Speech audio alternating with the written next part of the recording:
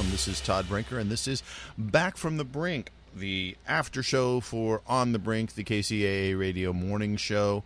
I'll be joined by Aaron shortly. As we were going off the air, as we ran out of time on our hard out into commercials, we were talking about Apple's $500 million iPhone throttling settlement that can now be claimed. So if you own an iPhone 6, 6 Plus, 6S, 6S Plus, and or an iPhone SE that ran iOS 10 2.1 or later before December 21st on 2017, an iPhone 7, 7 Plus that ran iOS 11.2 or later before December 21st, 2017, then you are eligible. And so if you are eligible, then you can go to Apple's website and you can claim your $25. Yes, out of the $500 million, you'll get roughly $25. And this, as I was explaining on the radio show, the way this worked out was Apple always vehemently denied that subsequent versions of their operating system of iOS made older phones run slower. And in fact, that was held to be true by lots of people who had kept older phones and would load newer versions and then run speed tests on it. And you would find out that they were actually, if anything, faster. And so Apple had made the older phones run faster by putting newer versions of software on them. But with iOS 10.2.1 and then for the 6 series phones and for iOS 11.2 for the 7 series phones, the operating system had a new function. What it did is it checked your battery, and it said, if the battery can only put out X amount of current at any given point in time, then we can't run multiple processes simultaneously because we'll exceed that amount and the phone will just reboot itself or shut down completely. And so what we have to do is we have to watch the amount of current that we're drawing at any given point in time. So instead of running multiple processes simultaneously the way it normally would, it runs them sequentially, one, then the next, then the next, then the next, so that it only draws a certain amount of current at any given point in time because it's an older battery that can't put out enough current for them to do the multitasking. And they did that without telling anybody, which freaked people out because it made the phone slower. But the alternative was it would reboot. Aaron's going to join us now. Let's get her online. Good morning, Aaron. How are you? I'm good, Todd. How are you? I'm doing good. And you know what? I pushed the record button today. That really helps. It does. It really helps. Makes for a much better show for everybody. Yeah. If you happen to be listening to us live streaming yesterday, you'll find out that I didn't hit the button to record until about 90 minutes into a 2-hour show with my dad, talking mostly about tech. So it was, if you're not a tech person, yesterday's show was very tech oriented. But about 90 minutes in, I realized that I'd set everything up and then never actually hit the start broadcasting button. And so I captured the last 30 minutes or so and put that out as a podcast for those who wanted it and those who were listening.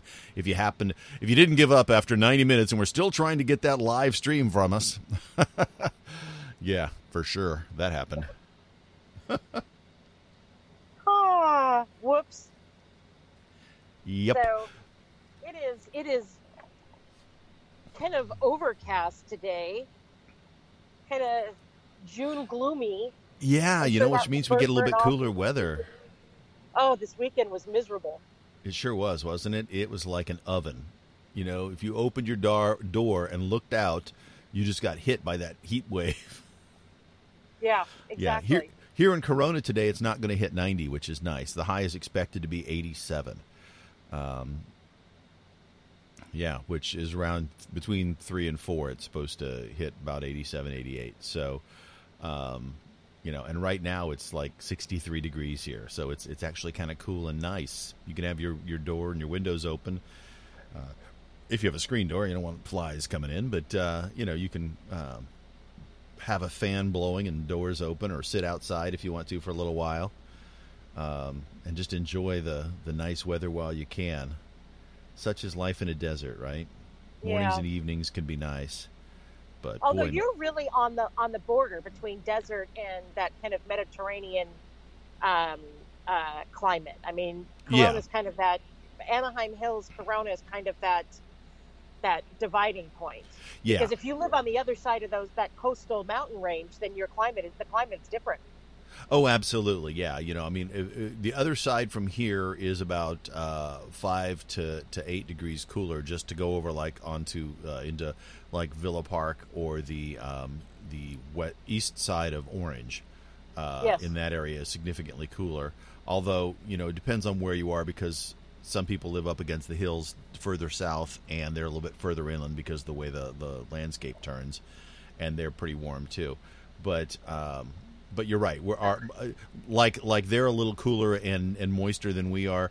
We're a little cooler and moister than you are in San Bernardino, because you're regularly about 8-9 degrees warmer than us in the summer on summer days as well. Are we lucky? We're so lucky. Yeah, well, I grew up over there from high school on, so my young adulthood was spent in the San Bernardino Colton area. Proud graduate of Colton High School, and yeah, I know what it's like over there. That's why I live over here. Honestly, if I had half a the sense in my brain, I would have moved somewhere more temperate, because that's what I like. But my wife likes the summer heat, so this is a good compromise for us. And Corona really is sort of a crossroads of Southern California, because you live the freeway that heads north south. You can drop down to San Diego, and we've got family in San Diego. The 15 is right there. We've got family in Huntington Beach. The 91 takes us right in that way. So, or we can take the 91 the opposite direction and come out and see you guys. And so, it's a good place to be if you've kind of got people spread around the Southland. Yeah, it is. It is. Yeah. So, what kind of sold us on the place? We haven't talked about sports ball at all. How do you feel about the Redskins changing their name? I think it's probably well overdue. I mean, clearly a lot of people are offended by it, and I'm the first one to say nowhere in our Constitution does it say that you have a right to be not offended. It's a free country, and if the owner of the business wants to call it that, he's free to do that.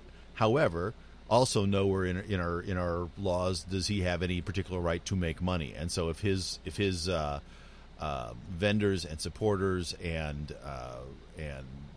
investors all say, well, we're pulling out because we don't like the name, then the market has done its job and pushed him to move and done what he needs to do. And so, right. That's kind of how I fall on it. I tend to be kind of libertarian. I wouldn't want a government to come in and say you have to change your name. But you know what? The people who support his endeavors, his company, his team, they have spoken, and they've said, all right, it's time. Now, as for the name change, I think, and from what I've read, it's much more difficult than you would think, because they have to go and get all of the copyright and licensing for whatever name they pick. And there's already been people who are squatters who have gone out and gotten a whole bunch of different names and licensed them and gotten the web pages, and so whatever they end up picking, they're going to probably have to pay somebody off in order to actually own the rights to this stuff. But I think they should talk with the folks that own the Golden State Warriors, the basketball franchise, and say, hey, we've had baseball and basketball and football teams that are named the same in the past. Let us take the Warriors, and then they become the Washington Warriors instead of the Washington Redskins. And they can change their logo to be a little less, offensively bright red, but still sort of have that same heritage, and at the same time, maybe be less offensive to Native Americans. So.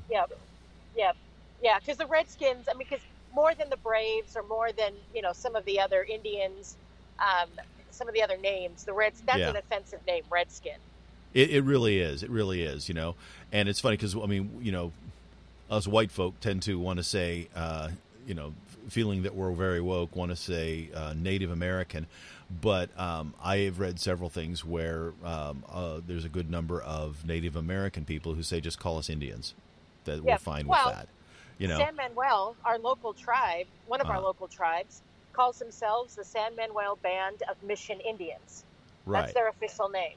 Right. And so they're fine with the term Indian. So like the Cleveland Indians are like, okay, fine, you know, so I guess all I'm saying is that's not deemed offensive, but that doesn't mean that you won't find some person who's of Native American heritage who's going to say Indian is offensive to me. You know, I mean, everybody's an individual, right? I have to say, I read one of the historical figures in the United States that just absolutely fascinates me is Geronimo. He, of course, was the Apache hero. I mean, for the Apaches, he was the Apache warrior. That is like, if you're thinking about somebody who typifies, who is emblematic of badassery, it is Geronimo. And people asked him, for example, if a paratrooper jumps out of an airplane, what does he say? He says Geronimo, right, as he's jumping out. Mm-hmm. And Geronimo actually thought that was very cool. He really liked that, even though he'd been treated horribly by the American government. If you think about somebody who is emblematic of this kind of spirit of the West, this "you cannot tame me" spirit of the West, it's Geronimo. So, if they were to take a hero from Native American tribes, and I'm less familiar with what tribes are in Washington, D.C. and what their history is. Of course, the Apache were a Western tribe, or are a Western tribe. They're still very much with us. I think that would be cool, just to honor this incredible fortitude and strength. And if you go to Fort Apache, which is in northern Arizona, the Apache are very proud of the fact that they've never been conquered. They fought over and over and over and over again. They still have their land. They're very, very proud of that. And, so maybe you call them if you want to pick a tribe, the Apache, or call them, something the like tribe. That would be cool. Just the Washington tribe. I mean, there's lots of different ways they could go that still allude to, a tie to Native Americans in a much more acceptable way to everybody. And, I mean, when you've got enough people saying enough, end this, and so good for them for doing it. It'll be interesting to see what they come up with. I'm sure that regardless of what they come up with, some people are going to go, that's not good enough, or that stinks, or what, there's going to be people who show up at their games and refuse to not wear their Redskins attire because they're like, why did you change the name? And they'll be picked up on the news because, somebody will decide that's newsworthy because it might get a click here or there. But I think it's well overdue for them to do this. That said, I still stand by my, you don't have a right to be not offended. And so if you find it offensive, then, find ways to make it economically unfeasible for them to do something. So the cancel culture, some people try to say it doesn't exist. Of course it does. That's why people are talking about it. Some people are just professionally offended, and we've talked about that. I don't really care what those people think. If your job is to be offended by everything, and that's how you've monetized your life, then I have no desire to talk to you. I don't care what you think. You make no difference to me because you have a profit motive in taking other people down. Yeah. Yeah, it's, I mean, we actually have a story about a battle over cancel culture. It says over 160 academics and journalists issued an open letter Friday in the ongoing battle over the so-called cancel culture. The letter rebuked an earlier letter published in Harper's, signed by luminaries including Fareed Zakaria, J.K. Rowling, and Gloria Steinem, that directed the intolerant climate seeping into liberal society.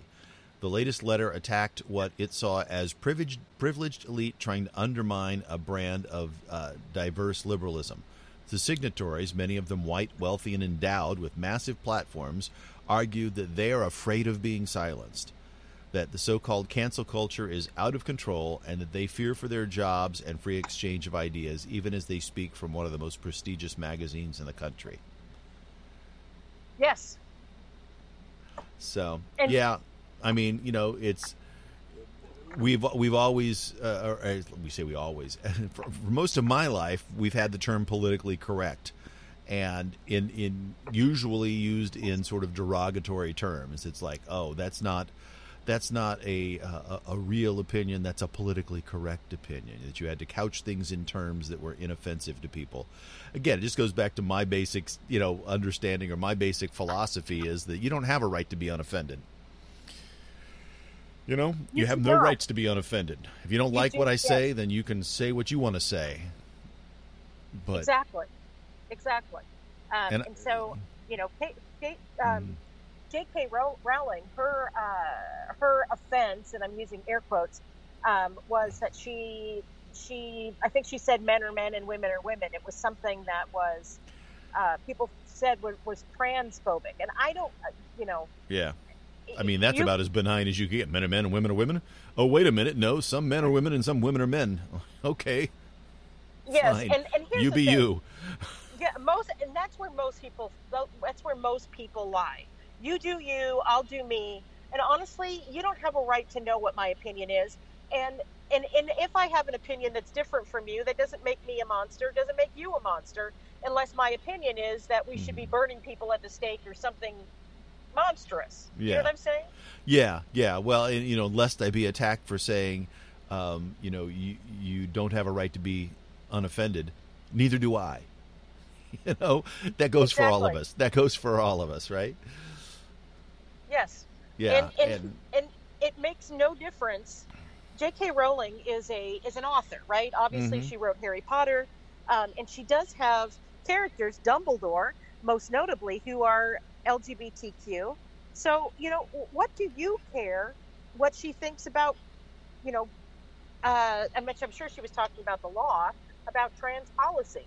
What do you care? She's and if you disagree with her, don't buy her book. Exactly. Don't attack her. Exactly.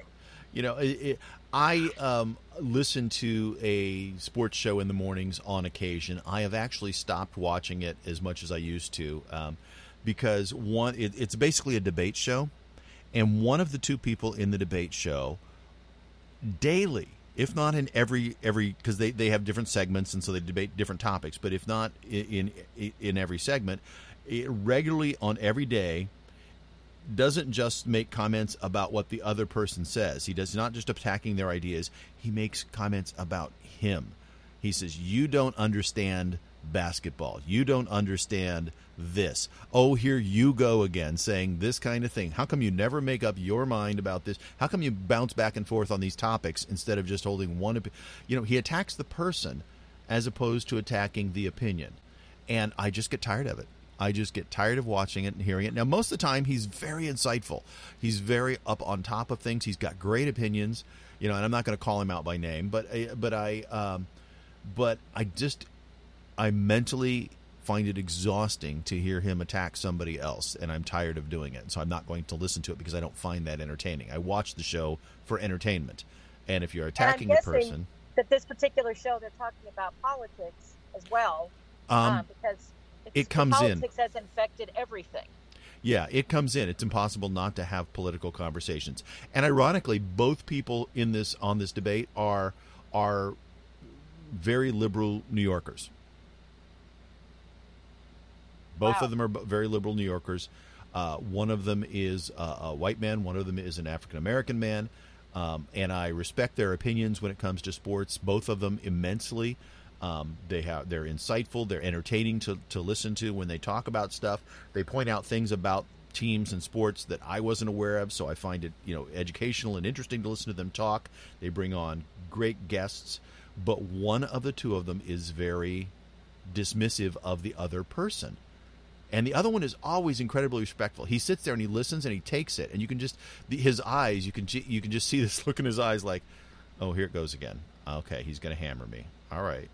But, it's one thing. It's like if you're going to get hammered, if your opinion gets hammered, why are you attacking the bringer of the idea? And right. And my sense is, A, it's a habit, and B, it's a default for when you can't mentally think of something else. So he uses it as a placeholder. While he's trying to get his thoughts to congeal on how he wants to debate about the topic, he will attack the person to give himself a little bit more time.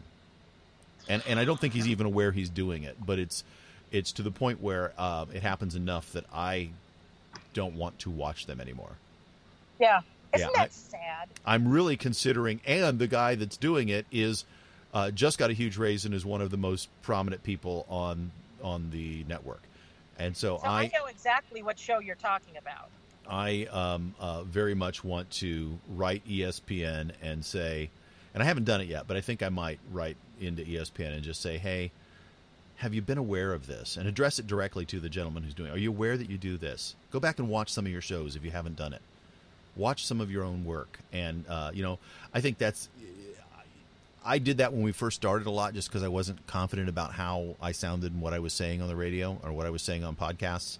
And I gotten away from it. I actually started doing it again more recently, going back and listening to us on the radio just to see how I work with you and how many times I go and and those kinds of things.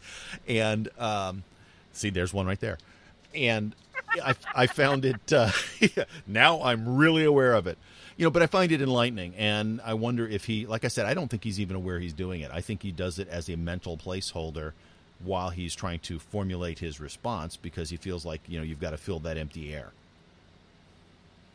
Well, every single person has their ticks about, or when they get on the air and they need to fill a time. You can't have dead air, although at least television has the benefit of body language, right? So they have that nonverbal communication, and you lose that in radio. Yes. You can have an infographic sitting behind you. Exactly. So, I know that for me on the radio, there are times when I'm a little slower on the uptake because I'm really tired, or we're having a deep conversation and it takes some thought. And so I know that I use those filler words too. And some days are better, and some days I don't use them. And I'm really honestly not that aware of them. So I think that you're right, that he's trying to fill the time. And so whatever is first in his mind comes out of his mouth. Right. But listening to a host constantly degrade a co-host is not okay. No. And it's irritating. It's sad. It's frustrating to listen to. And, in this particular case too, like I said, I was kind of describing the hosts. It's the African-American man who's the more experienced broadcaster. He's the elder statesman of the show. He was on the show with another host for years before this other gentleman joined, and he's the one who does it. And it's like, oh man, you're so good at this, and I so love listening to you talk about stuff. But then every time you turn and talk to the other guy, you say something like that, and it's like, stop it. Just stop it. Quit picking on the younger guy. Quit pointing out that he's the younger guy, that he's the newbie. He's not been the newbie for like 3 years now. But he does things like that. It's like, well, you're a newbie, so let me explain to you how this works. That kind of thing. It's that kind of. Oh, that's condescending. Yeah, and he does that a lot. I mean, it's always, and it's not like, well, I disagree with you. I think that's wrong, and here's why. It's, you're the newbie. You don't get this. You don't understand this sport, or you don't understand that sport. I have spent a lot of time talking to people, and I'm an insider on that sport, and I would defer to you in the sport that you know, so you should defer to me in this sport. And the other guy never does that, even when they're talking about the sport that he clearly knows more about. Now, I will say, I will credit the first gentleman in that when they're talking about that other sport that he clearly knows more about, he'll go, well, you know more about this one, so I'll defer to you, but here's my opinion. So he does at least agree that the other guy has some areas of expertise, and they genuinely seem to like each other. They seem to get along. But boy, that language, that way he phrases things, is just so dismissive.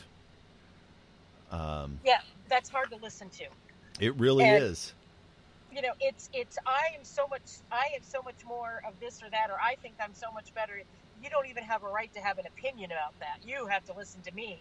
Well, no, dude, I don't. I do not have to listen to you. That's the freedom of America. Yeah, that guy maybe has to listen to you because he's paid to sit there and take it, but I don't. So, as a partaker of your show, I can change channels to one of 150 other stations. It bothers me that, and down to the fundamental part of cancel culture is. We have the mob is demanding or has created a de facto thought police. If you think the wrong way, then you deserve to lose your livelihood. And what I think is that people evolve over the course of their lives, where when they're young they may have different opinions than when they're older, and I think that's pretty normal. One would hope. One would hope, yeah. I mean, if you're the same as you were when you were 16, then something's wrong with you. Right. And so, we have to allow each other the space to be human. Yeah. We have to allow each other. There has to be room for redemption. And there isn't with cancel culture. Because, if you look at the people who apologize for having the wrong opinion, they're targeted forever. You can never make the mob happy.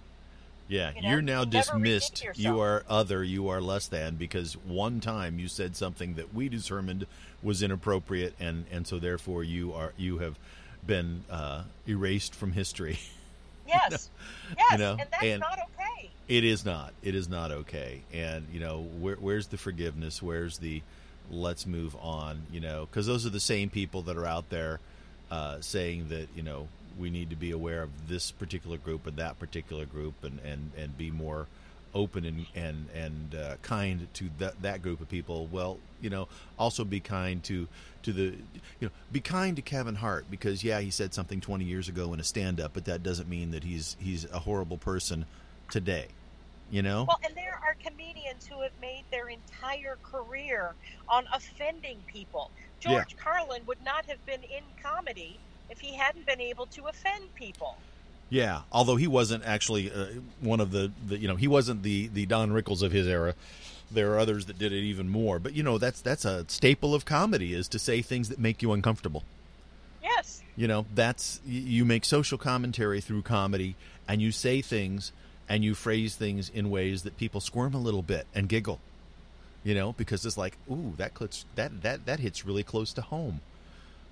For a lot of people. And good comedians find those sort of universal, ooh, that's a little uncomfortable, but that's what we do, isn't it? Yes. And then to hold them accountable, to today's standards for something they said decades before is just ridiculous. Absolutely ridiculous. It is. Yeah. It is. And it's a very immature way of looking at the world. And I wish that the comedians of the world would unite and just say, everybody, shut up. Shut up. If you're going to be offended, then cut your ears off. Yes. Yeah. Yeah. No. Grow a thicker skin. Suck it up, Buttercup. Yeah. Just pick up that mantra. You don't have a right to be not offended. I mean, that just repeats in my head so many times these days. It's like, you know what? You're offended? Tough luck. Get over it. Life's short. Be offended and move on. That's part of being a grown-up. In fact, I applaud you for being offended, because that means you have an opinion. If you're never offended, that means you have no opinions and you don't care. You're not engaged with the world. So good. That's a sign that you're alive and that you're thinking. So you should go out and try to be offended occasionally, because that means you're finding people who have differing opinions than yourself. Yes. Yes. It's a good thing. It's a healthy thing. Don't try to cancel that out. That's an important part of being a human being. Well, and having an opinion that differs from you does not mean a person needs to lose their livelihood. Right. Yeah. I mean, you don't have to like them. You don't have to love them, but you got to let people have their say. That's part of being in America. That's the other thing. It's like I get frustrated when I hear people complaining about America, because America treated Indians and Native Americans badly, and still does in some cases. Or because America for the first 100 years of its existence had institutionalized slavery, as did countries throughout history. We were one of the last countries to get rid of it. We were very unenlightened in that respect. Our country's not perfect. It's made up of people. People aren't perfect. We try to fix things and move on, and sometimes it's painful to make those changes. We ended up having a war over it, and hundreds of thousands of people died, and it's It's not a positive thing, but it's the concept, the idea of America is what's amazing. That's what we strive for, and I personally am proud to be an American striving to get better as a country, and we can have debates about whether we're going forward or backwards at different times, because there's a lot of people who feel like we're not going forward at this moment. There's a lot of tension and a lot of what kind of dualism, right? We've separated into two major camps here, and there's a few of us in the middle screaming, and I put myself in the middle, but there's a few of us who are like, that camp's not always right, and that camp's not always right. Can't we all come together and give ourselves a hug? Well, a virtual hug because it's COVID time, but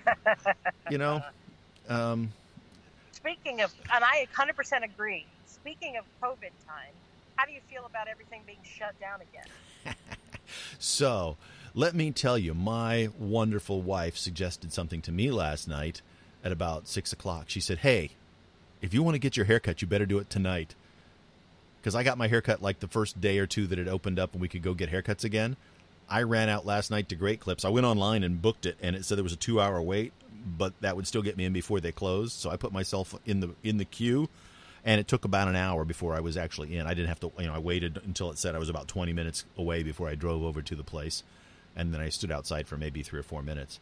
But I got a haircut last night, so I got my hair cut. So if we're locked down again for a while, at least I won't be that shaggy dude. Yeah. It looks like I'm cutting Tobin's hair. Yeah, and for the life of me, I cannot remember the lady's name who cut my hair, but she was wonderful and did a great job. I gave her a big tip because today she's not working. So do you think that was the right thing to do, is to shut everything down again? I think that doing it regionally makes sense. I don't think doing it like globally makes sense. But there are certain areas where clearly it's, in Riverside, we're out of ICU beds. I think we need to do something. We can't just say, well, sorry, if you have to go to the hospital, you might be able to be shipped off to another county. Otherwise, you might die. We don't know. So we have to do something. I think that economically it's horrifying, but we've got to do something. So I guess I support it. I don't support it like, yay, wholeheartedly, let's go, governor. But I think it's a tough decision. And, I think that you've got to, my measure is, do you have a place to go if you get really ill? Are we at capacity for ICU capacity in our hospitals? And if we are at that capacity, then we need to make some social changes. If we're not, then we can continue moving forward with things being open a little bit more. And that kind of varies by county, because, some of the counties, the southern counties are being hit particularly hard. Some of the northern counties and central counties are not. And so I don't see any reason why they should be locked down like we are. They should continue with some of their, cautious openings, I guess is the right phrase. Well, I worry about the state's economy. Mm-hmm. There's a ballot. There's a measure on the ballot coming up in November that's essentially going to repeal Proposition 13, and our property tax. I mean, all of our other taxes are already so high. People will say, yes, but our property taxes are not high compared to other states. And I'm like, yeah, but some of those other states have no income tax. They have a higher property tax, but they have no income tax. So right. The net of what you pay is still less. Mm-hmm. California has never met a tax it didn't like. And, it scares me. Right. Yeah, that one's terrifying, because how many people are going to find out they can't afford to live in their houses anymore because suddenly their property tax doubles? And how many of those are seniors on fixed income? Right. Yeah. That's going to put people out of homes, and not in a small way. And let me tell you, fighting COVID when you don't have a house, a home to live in, you have to go live with relatives, so there's more of you packed into a tighter space, is tougher. We're already going to see a wave of foreclosures and evictions. Yeah. So that's inevitable. It's coming. People can't. I was talking to my brother about this yesterday, and he's like, "Yes, but we opened up too fast," and I'm like, "Too fast? It's been closed for 4 months. We've been closed for 4 months. And yes, they started to do opening, but that was very short-lived. Right. And they're saying that you can't go to church, and you can't, all bars are closed. Yeah. And it's like, back to the no more than 10 people in one location gathering type of thing. Yes. They do say restaurants can continue to serve seating, but they cannot be indoor seating. It's got to be outdoor seating because of air circulation issues. And there's been more and more evidence mounting that it's not just the large droplets from people's talking and breathing, but that that the COVID does sit in the aerosolized saliva when you speak and sing and shout, and so that it can linger in an area. So if you're outside that area, that'll get dispersed much more than if you're in an enclosed area, unless you've got like fans blowing in your face the whole time. You can sit inside, but we're going to put this fan in front of you. Now you're safe. That's scary. I can just see, a picture. Some cartoonist is going to have that, right? And it's like, well, they said if you circulate the air, you're safer. Yeah, I don't know that we can. How long can we live like this? Yeah. Well, I think we're going to see a version of this for the foreseeable future. And I say a version of this. There will be continued work from home. L.A. and San Diego Unified, I think the two largest school districts in Southern California, announced yesterday they're going to start online.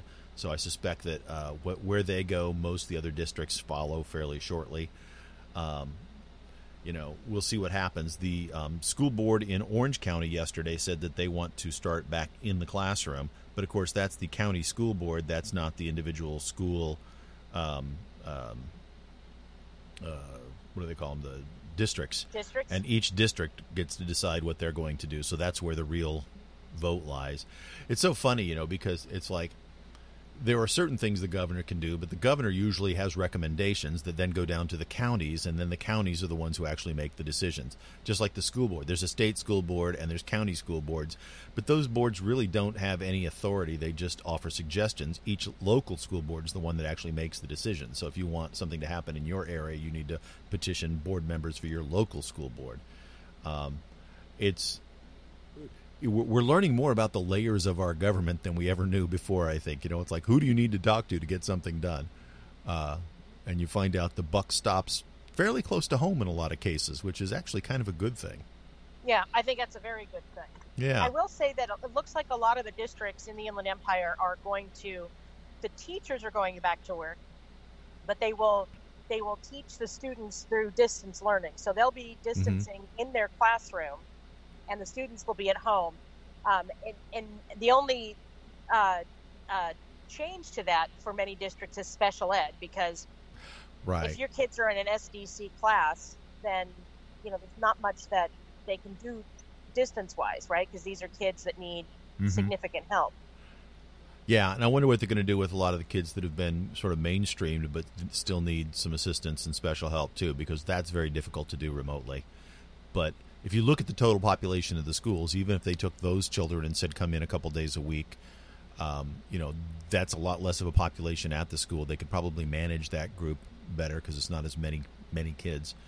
And the idea of teachers actually going into the classroom, even though they're still remote teaching or distance learning, is good, because then you sort of have a sense of camaraderie and a sense of doing by going in and meeting your coworkers and seeing them there in the hallways. And, it's a limited number of people, but you're, yes, you don't feel as isolated, because I know that was an issue for a lot of teachers. It's not only are we not quite sure what we're supposed to be doing here because we've never done it this way, but, I'm sitting at my dining room table and, some of them have pets and kids that want to, about cats climbing up in your lap while you're trying to do a Zoom meeting. Oh, yeah, absolutely. It's happened many times. Yeah, I mean, my wife was teaching class to 7th graders, and she'd have a dog, like, nosing her the whole time, from the ground, so she'd have to pick up the dog and hold it while she was trying to teach a class, otherwise, or he would sit there and go, a friend of mine has some big dogs, sort of like your brother,